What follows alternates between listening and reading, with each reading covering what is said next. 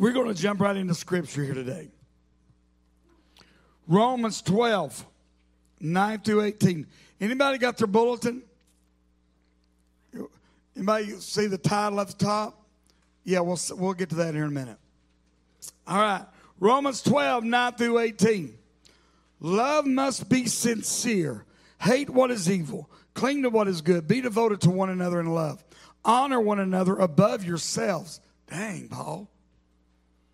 Honor one another above yourselves. I'll just let that sink in. Never be lacking in zeal, but keep your spiritual fervor serving the Lord. Verse 12. Be joyful in hope, patient and in affliction, faithful in prayer. Share with the Lord's people who are in need. Practice hospitality. Bless those who persecute you. Man, bless and do not curse. Rejoice with those who rejoice. Mourn with those who mourn. Live in harmony with one another. Do not be proud, but be willing to associate with people of low position. Do not be conceited. Do not repay anyone evil for evil. Be careful to do what is right in the eyes of everyone. Look at this last one. If it is possible, as far as it depends on you, live at peace with everyone. If it's possible, as far as it depends on you. How many know you can't control somebody else, but you can control your response? Are you with me? Man, this is going to be a long day because I haven't even got to some of the most offensive material yet. I didn't put a title to this message simply because I didn't want you to read it and then get offended and not listen to what we're actually talking about. So today's title, if you're writing it in, pull that up there for me, Scott. People suck. That was not a great time to amen. Because before you get ahead of me, see, we use that. You may be thinking, hey, when we say, man, people suck, we're thinking people are just terrible people. People are just terrible human beings, or people are mean. Now, let me ask you a question without pointing fingers, without elbowing anybody, without verbally responding, Diana. Who is the most life-sucking, energy-draining person in your life? Think about it. Here's why I ask. We've all got those people. Oh, y'all don't? Come on now. I mean, I'm talking about life suckers we have to deal with on a daily basis. Whether we work with them, whether we're at the gym with them, or in the neighborhood or at school. And yes, even at church, there are life suckers. We all have those people that just have this ability. It's a gift, if you will, that whenever they come into the room, they just suck the life and energy right out of you. You know, or you're at Walmart, you see them, and you hope they don't see you. So you go down 3 or 4 aisles to avoid them. Or you go like, oh, dadgummit, they saw me. Hey. Come on, y'all know. And here's the thing. If that wasn't enough to have actual people that are life suckers in their life, we go back in history in our life.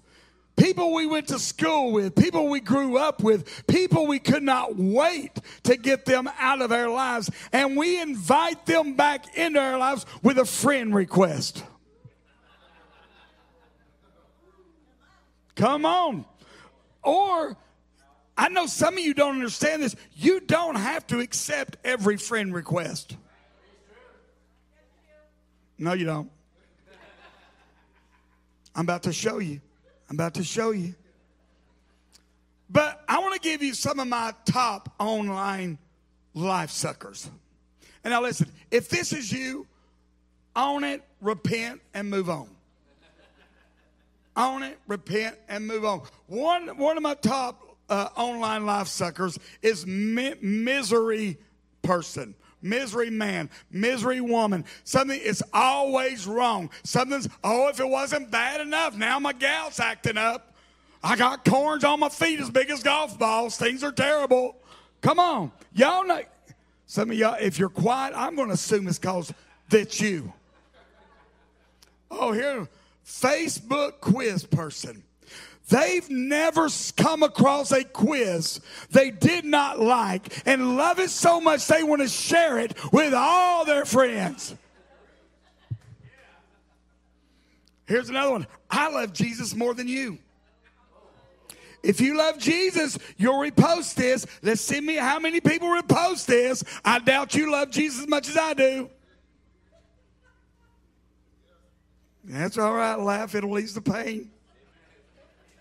Oh, I thought of this one when I was studying this morning. I thought, should I thought, yeah, we're already in. Let's go out a little deeper. The I'm screaming for acceptance and significance person. The post that look like something like this. Where my girls at? I bet I can't get 5 of my friends to repost this. Come on. Y'all know. That's all right. So let's move on. The oversharing person that wants to share every detail of their life. I'm like, come on. Are you trying to get people to like you or just gross people out? Oversharing. Oh, and my last but definitely not least, Mr. or Mrs. Political person. They love, you never have to question what they believe, who they're voting for, what party they're associated with, and if you ever disagree with them, they will be kind enough to tell you how stupid and wrong you are. And they will not defriend you because you disagree with them. Why? Because they want to post more stuff that will suck the life right out of you. Life suckers. Now, we also have real in-person life suckers. Now, I made my own top 10. Feel free to add more if you will. But here's my top 10. Number 10, you ready? People who approach life with a sense of entitlement but have very little gratitude. Number 9, people who are always making withdrawals but rarely, if ever, make any deposits. Come on, they're always taking. But if you need something from them. Number 8, people who always demand their rights but neglect their responsibilities. Is this guy going to preach or just tell us all the things that are wrong? Number 7, people who don't follow through with their commitments. Number 6, people that act as if whatever they're dealing with should be the center of the universe for everybody else. Number 4, people that talk a lot but never listen. Number 3, people that excuse their own sin while pointing out everybody else's. Number 2, people that don't want to put in a lot of effort, but they want great results. And my number 1, people who continually complain about their situation, but never do anything about it. Those are my top 10. Feel free to add to the list. Can we be honest? Those people can be hard to deal with. Come on. It's okay to be honest. These people can be hard to deal with and love, right? Do you know what my biggest frustration, though, is with that top 10 list I just gave you? Is I know this. On any given day, I can fall into every one of those top 10. On any given day. And if I'm being honest with you and myself, I found that the number 1 life-sucking, energy-draining person in my life is me. In the words of the great poet Snoop Dogg, he is I and I am he. Some of you are like, who is this Snoop Dogg he talks of? So how do you love people that seem to suck the life out of you? Here's where it starts if you're taking notes. You need to recognize how much you suck too. Every one of us can have those days when we're not the nicest person, when we're not the kind, when we're draining somebody else's energy. We're draining somebody else's life right out of them, because we can all be needy people. Amen? See, I know we want to rid ourselves of all the life and energy suckers in our life, but it starts with realizing, hey, I can be that person too. I can be that. And if I'm being truthful and transparent, I don't need somebody else to suck the life and energy out of me. I do a great job myself. So we've been looking at the Apostle Paul. And so we're going to continue in that vein with Romans 7. Romans 7 opens up with Paul talking about how we're no longer bound to the law. In verse 4, he says you die to the power of the law when you die with Christ. He goes into talking about how we've been controlled by our sinful nature, that sinful desires were at work within us. He talks about how the law was good because it showed us the sin that was in our lives. Then he makes this statement in verse 10. I discovered that the law's commands, which were supposed to bring life, they brought spiritual death instead. And if you're wondering, what I'm reading you is not the scripture up there on the screen. And in verse 14, I want you to listen to what Paul says. The trouble is not with the law. It's spiritual. It's good. The trouble is with me. For I am all too human, a slave to sin. That's the Apostle Paul talking. Now let's jump down to verse 21. Look what else Paul says, starting with verse 21. I've discovered the principle of life. When I want to do what is right, I inevitably do what is wrong. I love God's law. With all my heart, I love it. But there is another power within me that is at war with what? Come on, what's it at war with? My mind. This power makes me a slave to the sin that is still within me. Verse 24. Oh, what a miserable person I am. Who will free me from this life that is dominated by sin and death? Thank God the answer is in Jesus Christ our Lord. Can anybody say amen? Amen. Now let's break this down back to verse 21. Paul says, I've discovered this principle of life. When I want to do what is right, I do what is wrong. The Apostle Paul is being very transparent about his walk right here. He says, I want to do what is right, but I end up doing something I know I shouldn't. But what I love about Paul, he doesn't say, I want to do right, but so-and-so talked me into doing what was wrong. He says, the problem is right here. I'm the one. The law is the problem. He said, the problem is right here with me. So how does this tie in to loving people that just get on our nerves? Because here's the thing. You got to be honest, church, or this is not going to work. Does anybody, when I talked about everybody having that life-sucking, energy-draining person in your life, did anybody have somebody that came to mind? Come on. Is it just me, or is it just because I'm a pastor? Here's the thing you got to know. Because if you're honest, everybody in this room can put their hand up. You probably get on somebody's ever-loving nerves too. There are people in your circle, they may not tell you that. You may know. But you can be that also for somebody else. Because we are all prone to be the center of our world. Here's the thing, if we're honest. A lot of times, I know for me, a lot of my frustration with somebody else, a lot of times it's just an indication of something deeper going on inside of me. But the problem we have is we like to dress up our issues. What we will point at and call sin, In our own lives, there are issues. There are struggles.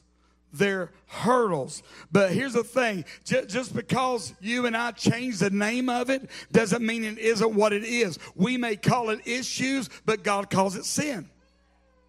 And Paul said this in Romans 5:8. While we were still sinners, Christ died for us. What does that mean? That means when we were in our lowest place, when we were at our suckiest, when we were terrible people, God didn't wait for us to be good. No, He's died for us then, while we were still sinners.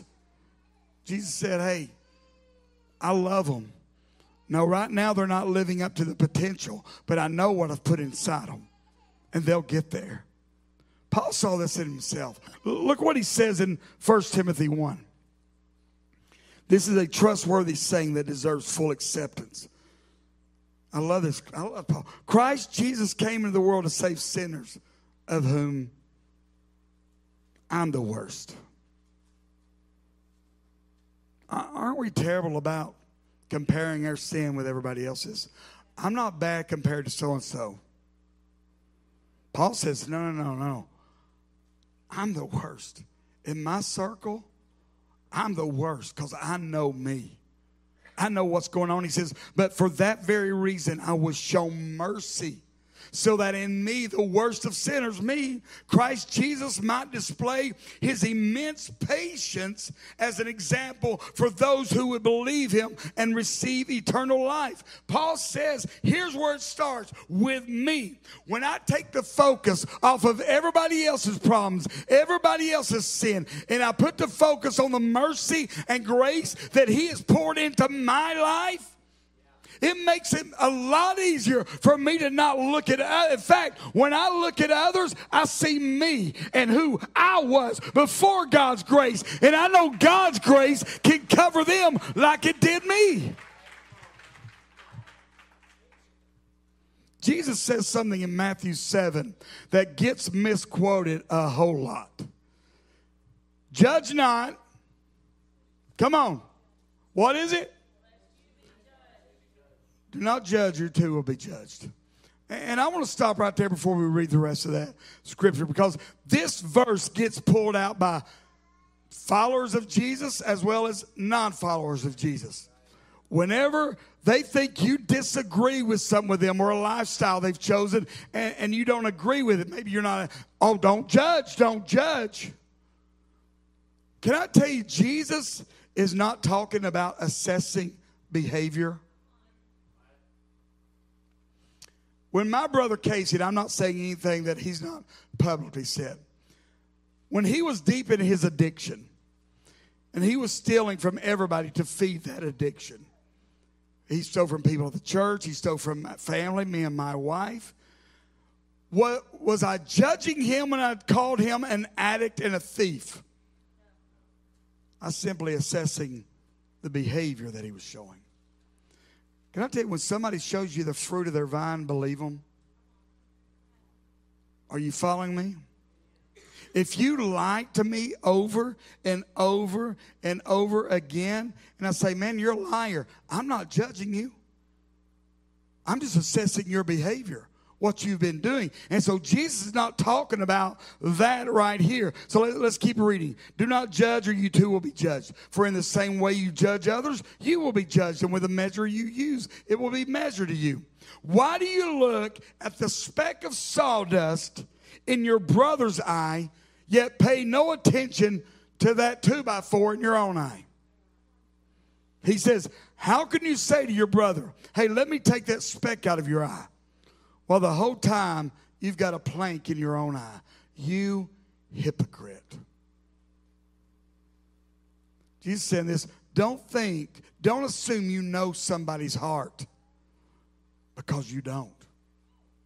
And he said, when you get so focused on what's going on or what's going wrong or what somebody else is doing, to the point where it causes you to neglect or overlook the things that are happening in your own life, you're a hypocrite. Here's one of the things I've noticed, though. People that are hypercritical are usually hypocritical. because they use their that being hypocritical, they use it to hide what's really going on. Jesus says, hey, take the 2x4 out of your own eye, because it's keeping you from being able to see your brother or your sister clearly. Number 2, if you're taking notes, here's what you got to do. Put down the magnifying glass and pick up a mirror. That magnifying glass that you use to inspect everybody else's junk. And pick up a mirror and begin to look. Here, David knew this. Look what he says in Psalms 139, 23, 24. David prayed, search me, O God. Know my heart, test me, know my anxious thoughts. Point out anything in me that offends you and lead me along the path of everlasting. David knew, hey, if I allow myself, I can see things in everybody else's life and miss what's going on in here.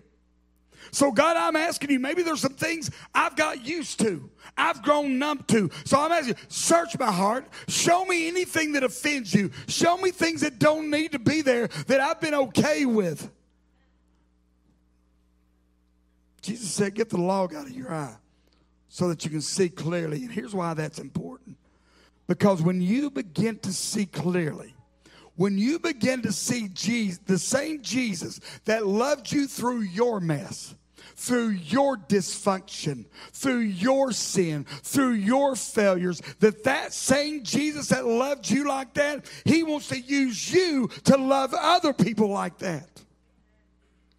Let's move quickly. Third way, you got to define your own property lines. And let me say this, some of y'all, this may be the most important section that you hear today. Define your own property lines. Anybody got property? Anybody ever build a fence on that property?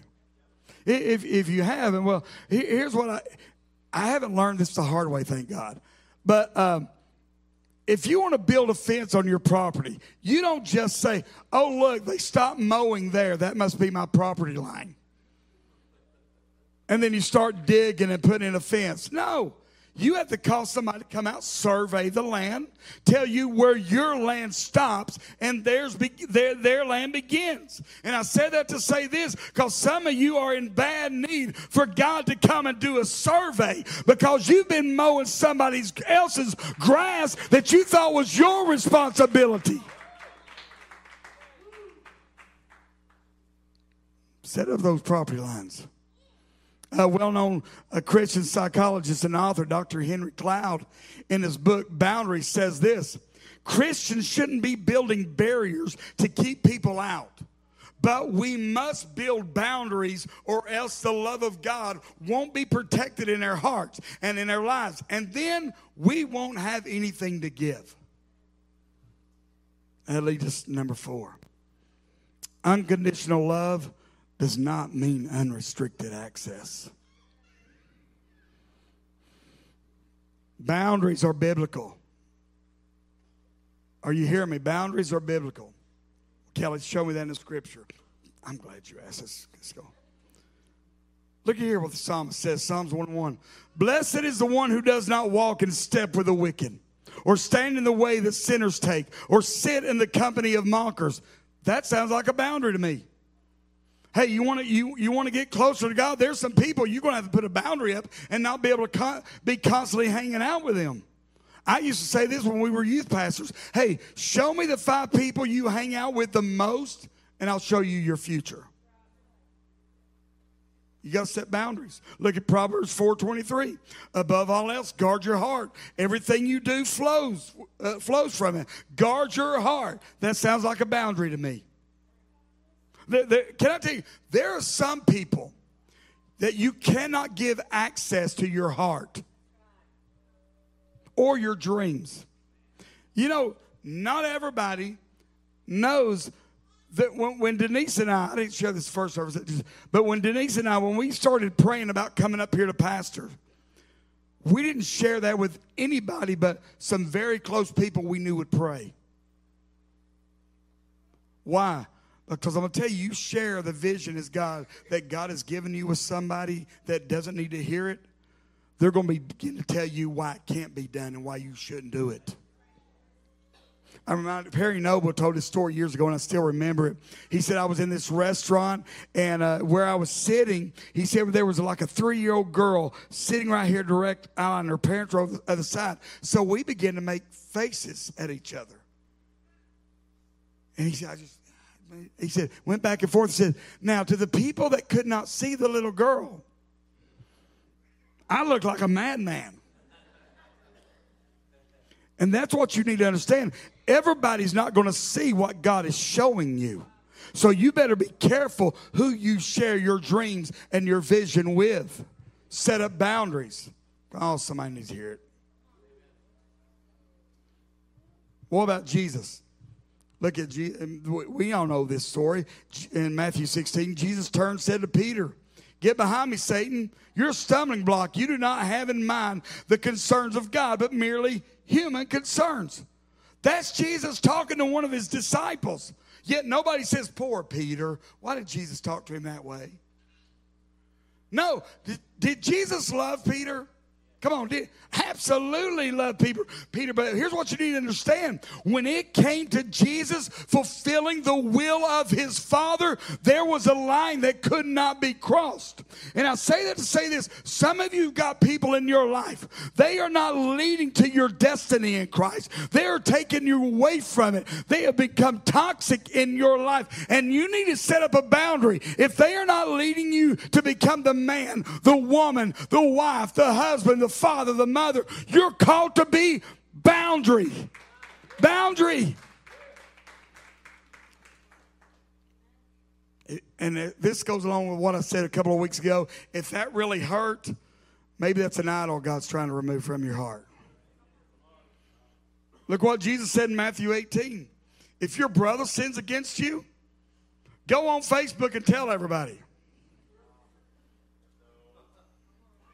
Call the prayer group and let them know how bad it's gotten. He said, go tell him it's fault between you and him alone. You and him alone. And listen, if that doesn't work, then you go get a couple of brothers with you.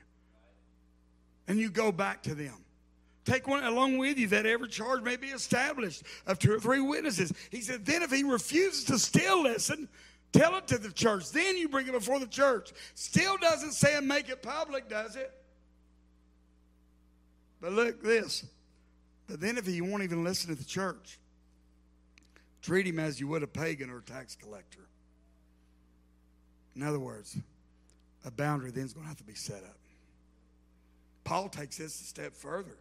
I mean, look what he says in when he's talking about people in the church trying to cause division. Look what he says. Titus 3:10. For a person who stirs up division after warning him once and then twice, have nothing more to do with him. That's a wall. I mean, he's setting up a boundary. That's the Apostle Paul saying, set up a boundary. Listen, God's commandment for you and I to love people is not a license to allow them to mismanage the gift that he has placed in your life. I tell people this all the time that'll call me in a panic. Listen, your failure to plan does not constitute an emergency on my part. Are you hearing me? This is so good, Pastor Kelly. Thank you for preaching to us because you love us. Hey, we spend a lot of time trying to help people. And we should, right? We should. But here's the thing. You cannot help people that need help. You can only help people that won't help. That won't it. Boundaries. I love my wife, Denise. This woman has stuck with me for 32 years. And, man, 31 and a half of those years has been a breeze for her. But there was like a 6-month period where she, no. So, I love this woman. You know what? I've known Bob a long time. He's like a son to me. I love Bob. But Bob doesn't have the same access into my life that my wife does. Are you following me? I love Bob, but I am not commanded to express my love to Bob the way I'm commanded to express my love to my wife. In fact, I think it's the opposite. I'm commanded not to express my love to Bob like I am to my wife. Come on, are you with me? But would anybody say, oh, Pastor Kelly, you don't love Bob? No, nobody. Why? Because we do understand those boundaries, don't we? See, there are boundaries. The way I'm going to love Bob is different from the way I'm going to love Denise. Why? Because the relationship is different. Loving people equally doesn't mean giving them equal access. Now, let's say I had a landscaping business, and I got a contract with a guy here. The only person I know that lives in a gated community, so I'm using them. Chaz. And I had a contract to mow his yard every week. So Chaz gives me the code to enter into this gated community. Just because I had the code to get into that gated community to mow Chaz's yard, does that give me access to everybody else's yard? No. Because I have access to mow his yard, does that give me access to his house? No. There are boundaries. There must be boundaries that you set up. Is it mean and cruel of Chaz and them not to give me access to their house? No, it's probably smart because they got a really nice house. Here's my point. Number 6, the boundaries you set up get determined by the nature of the relationship.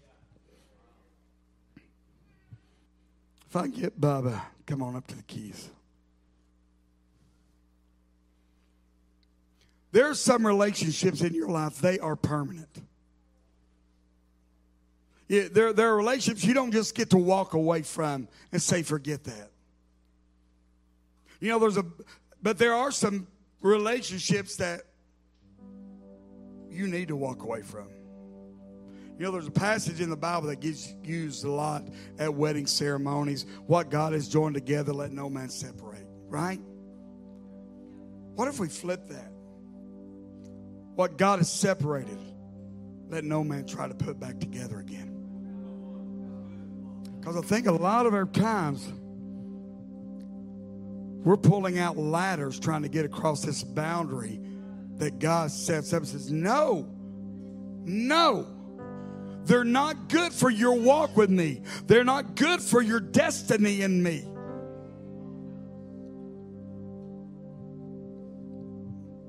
But there are some relationships you don't walk away from.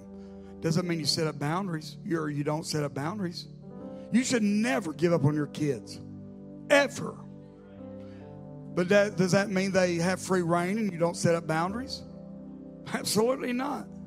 You don't give up on them, but you also don't support their bad habits.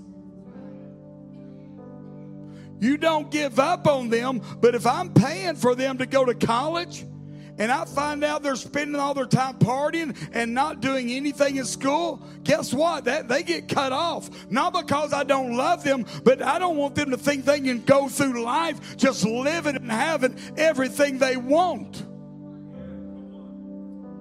I'm not going to pay for you to live in a fashion that causes you to never learn responsibility.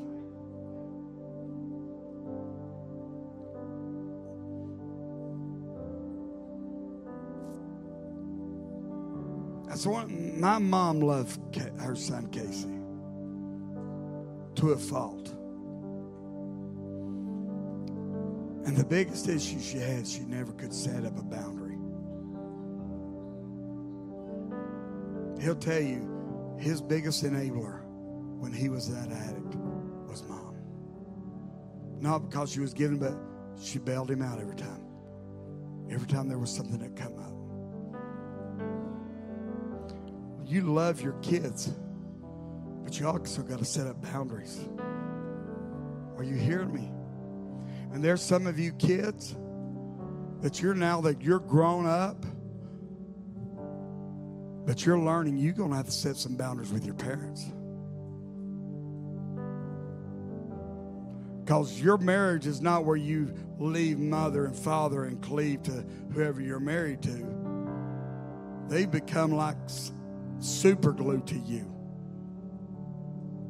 Come on. Now, I'll say this about boundaries. There's some of you in here, yeah, you do need to set up some external boundaries. Here's what I mean. If you're being abused, mentally, physically, verbally, you call Jesus, but you also call the police. Are you hearing me? You're being abused, you set up a major boundary.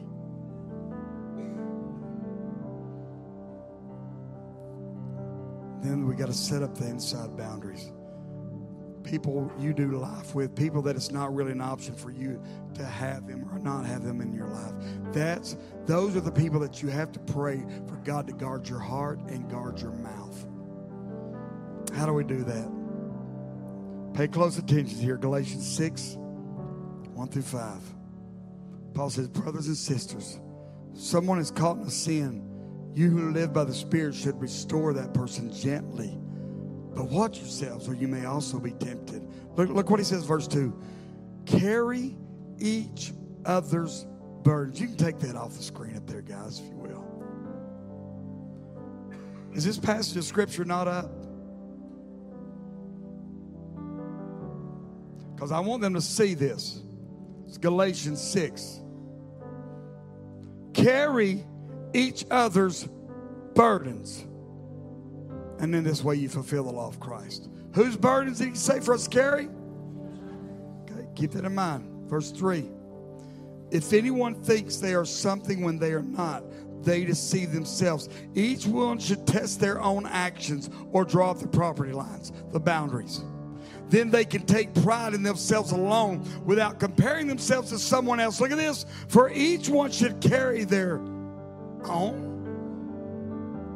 Which is it, Paul?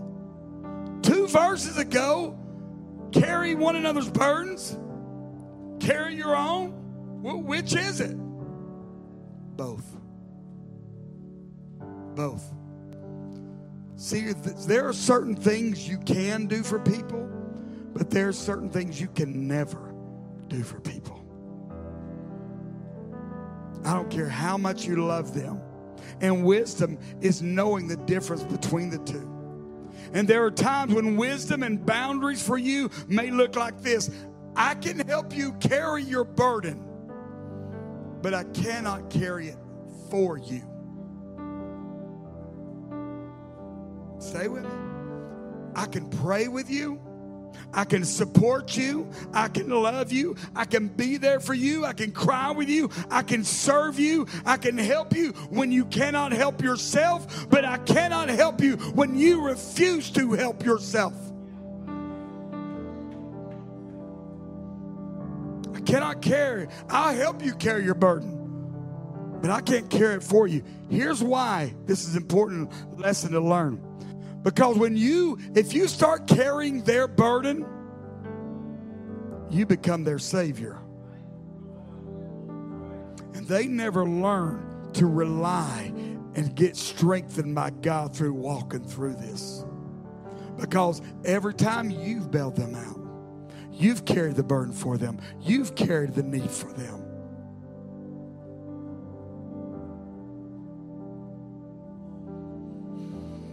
I know most of y'all know this, but I'm going to say it anyway. You can't change anybody. You can give them advice. You can pray for them, but you cannot change them. You know how I know this? Because you and I can't even change ourselves. Everybody in this room, if you're honest, you've got something in your life that if you could change, you would. You would, but you can't on your own. So maybe it's time we quit mowing somebody else's yard while the grass is up to our waist in our own. and start taking a different look here. See, Lou Holtz, one of the greatest college coaches, football coaches, said this: it's not the load that breaks you down, it's how you carry it. It's how you carry it. See, when you're carrying a load of someone else's responsibility, you're carrying the burden of somebody else's responsibility. You're carrying the burden for them to change. You're carrying the burden for them to quit something, the burden for them to finally get it right. It will break you down eventually. But when you say, God, only you can do what that person needs done. And what I want you to do, I want to join you in the process and help me love them and walk with them through this. Because only you can do what needs to be done. Because I'm going to tell you, you keep allowing withdrawals. The time's coming eventually when you have nothing left to give. There's no more in the tank. And you want to know how to really love people? Final. Stay full of God's presence, or you won't have anything to give anybody else. Stand with me across this room. Listen, you've got to quit depending on somebody else to fill that tank. You've got to learn how to get in God's presence and allow Him to fill that up. Are you following me, church? Are you following me, church? And here's the thing. Because a lot of you just fill yourselves up on Sunday. And then by the following Sunday, you're running on fumes. When if through the week, there'll be a continual flow of God's presence in your life.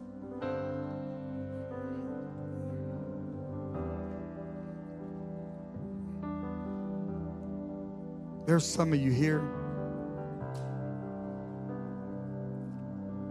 Your tank is way beyond E.